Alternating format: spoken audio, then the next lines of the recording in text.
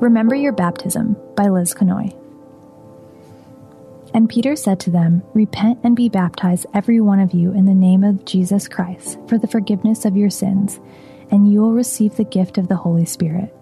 For the promise is for you and for your children and for all who are far off, everyone whom the Lord our God calls to himself. Acts 2:38-39. 3 years ago on Pentecost, I attended my godson's baptism. The pastor encouraged parents and godparents to remind their children and godchildren of their baptisms often. He also encouraged all believers to continually remember their own baptism and to remember what baptism means for those in the body of Christ. When I was baptized at 23, the pastor prefaced my baptism by saying, There is nothing magical about this water. And he was right. There is no magic in the water, and the water itself will not change you. But there is extraordinary power and hope in the one who makes baptism possible, the one who baptizes in the Spirit and transforms the heart.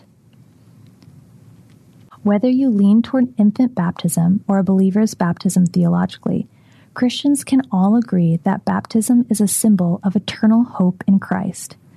For Christian parents, their baby's baptism is a symbol of their promise to raise the child to know and love God. For believers, baptism is a symbol of the lasting hope they possess and a reminder of the promise that has been fulfilled. Remember your baptism, but don't just remember the day or the act.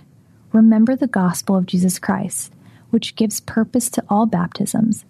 Remember that the Lord called you to himself, and he chose you by name, not by any merit of your own, but by his free gift of grace. Throughout the Bible, we can see that God chose people whom we might consider not so deserving. Polytheists, murderers, adulterers, harlots, liars, and all other sorts of sinners and sins combined. His point in showing us the flaws of the people he chose is to remind us that no one is deserving. He can give mercy to anyone he chooses because all have fallen short of his glory, and no one can be justified and sanctified apart from Jesus. When you remember your baptism, remember that you were nothing and God made you new. You were without hope, but he called you his own. He has adopted you as his child and heir.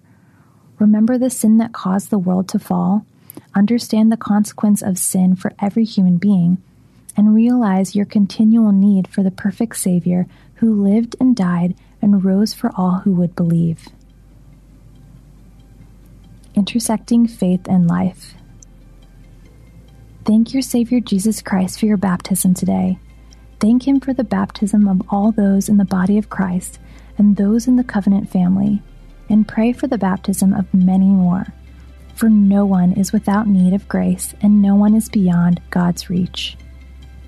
For further reading, check out 1 Corinthians 12:13, 1 Peter 3:21, Colossians 2:12, Galatians 3:27, and Mark 16:16. And as always, check out fantastic resources on faith, family, and fun at crosswalk.com.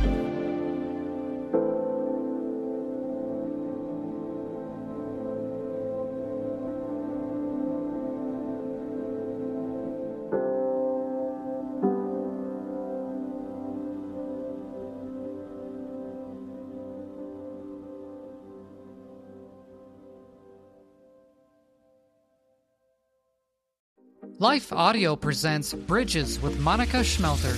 That we have an enduring hope that can't be taken away when we are in Christ. And to know that we have that, right?